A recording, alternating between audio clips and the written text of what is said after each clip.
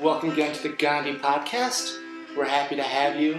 Today we're talking to Husain Bawany, and he's going to talk about his experience as a Gandhi Service Fellow and his, just what he's been able to accomplish in the last 3+ years. So I'm going to turn it over to him. And can you just tell us what exactly was your big project, Yeah, sure. I really appreciate the spotlight and the introduction. And over the years, I've appreciated the support of the Gandhi Institute, of the Rochester community, and most recently of the national community in the USA. I was nominated, and my project was nominated for the Peace First prize. So I'll dive into what I did a little bit.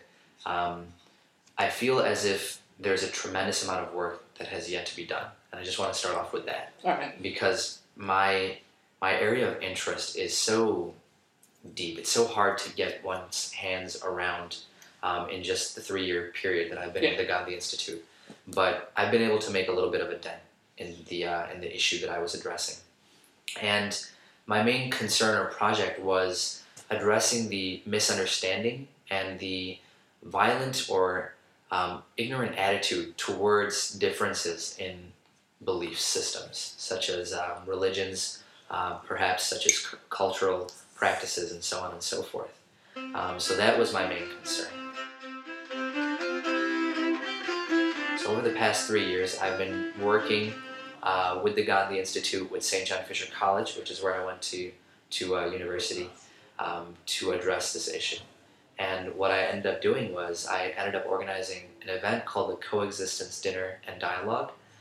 This is an event where we saw this as a huge problem, not only because you constantly hear about people acting in the name of religion, causing all sorts of mayhem and chaos, and claiming that religion promotes this. At the same time, there have been people that say, okay, I don't want anything to do with faith because these people are sort of are promoting an agenda of hatred. So we wanted to address these issues, and we wanted to sort of clarify what faith actually is and how students, how community members perceive faith, how they embody sort of their own beliefs.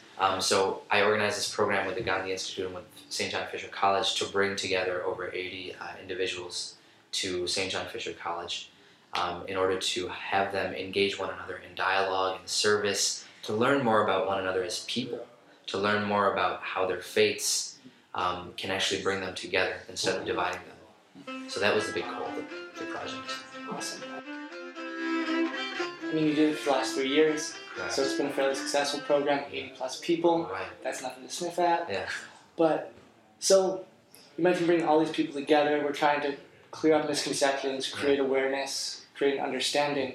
What are some of the takeaways you heard some people leaving with?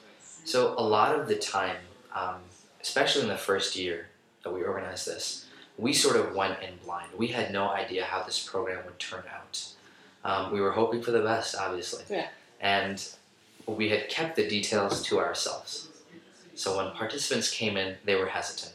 Most of them had never, ever talked about these deep religious issues with another person, let alone talk to someone of a different faith about how their beliefs really personify them, right? Yeah, so to clarify though, just in case people were less familiar with this dinner. So your goal is to create awareness. Generally a lot of people would have speakers, like some kind of presentation, but that was not your approach. No. We wanted our audience to run the show, basically. So we had a tremendous amount of dialoguing, of active participation. Literally, it was less of an audience and more of a participant type of feel, right? They made the program. I was just sort of emceeing and sort of there to watch over the program.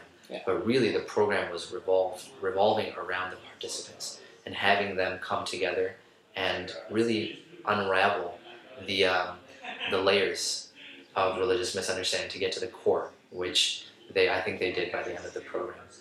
So a lot of them came in hesitant about talking about these issues, about even being there in the first place. They had no idea what to expect.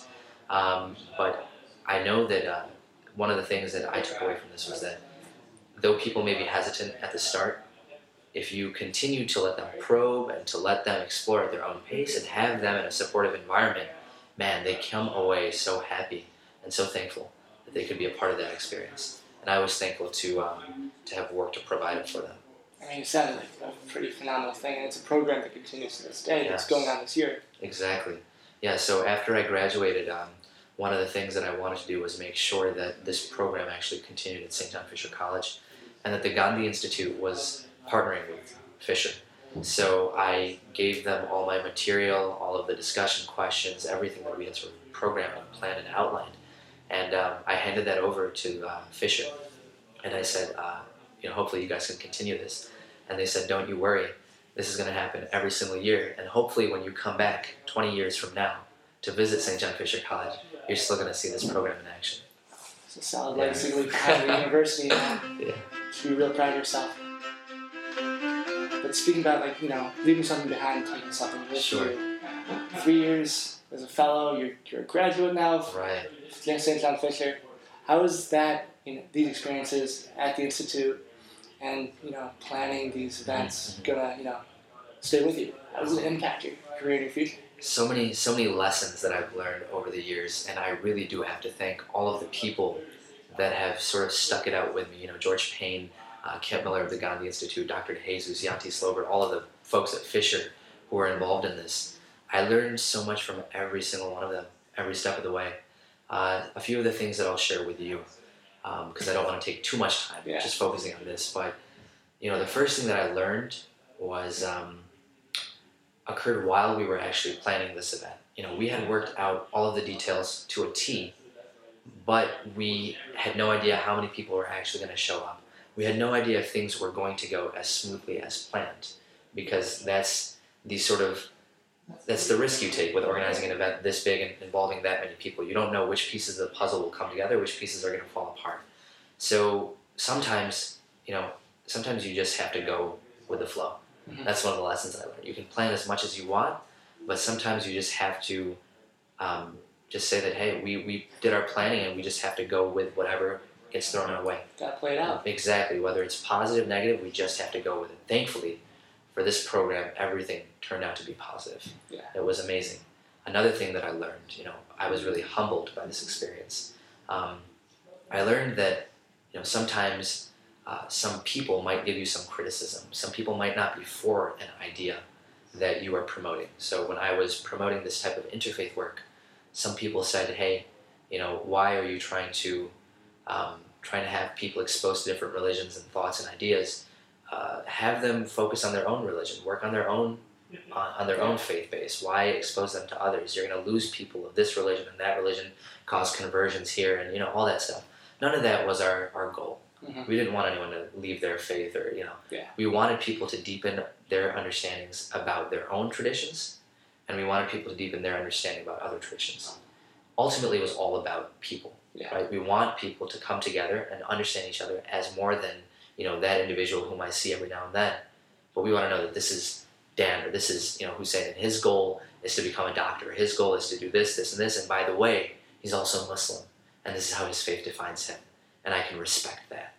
Right? That's what our goal was. You're just understanding how that part of your full person impacts you. And, exactly. But it also doesn't define you. It doesn't define you, but it definitely is a big part of you. Yeah. And that part is often ignored in our society. That part is sometimes shunned, and it's misunderstood. It's almost feared in our society. People don't want to talk about religious beliefs. It's taboo. It's a very touchy subject. Right. Yeah. So my goal was to put people in the environment where, they could go and they could actually supportively talk about these concerns, questions that they had, issues that they had. They could talk about them openly with other students, with members of the community that were interested. So it really was a golden opportunity for dispelling myths about religious beliefs. Sounds like you did a pretty good job. They're going to Thank keep you. Going. But now, I know you got to get going. You got a big meeting coming up. So thank you again for your time. I appreciate it. Hopefully we'll talk to you soon. For sure. Thank you so much. Thanks so much. Thanks again, Husain, for your time. We do appreciate you sharing your experiences with us. The timing of this podcast really couldn't have fallen much better, though, for us, because this year's Coexistence dinner is Monday, January 20th. It's from 6:30 to 9:30 at St. John Fisher, And if you have any questions about it, check out GandhiInstitute.org and take a look at our calendar of events for more details. In order to attend, you simply have to RSVP. You can either call George Payne at 463-3265 or email him at gpayne, Payne 2 at uofr.rochester.edu. One other quick plug. We are currently in the midst of a fundraiser for the end of the year for the Gandhi Institute, and we are tremendously close to meeting our goals.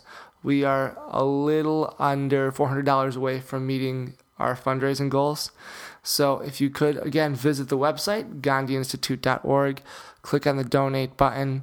Every dime, dollar, and quarter counts at this point. We're so close to our goal. Thank you again for your time this evening, and as always, have a great night.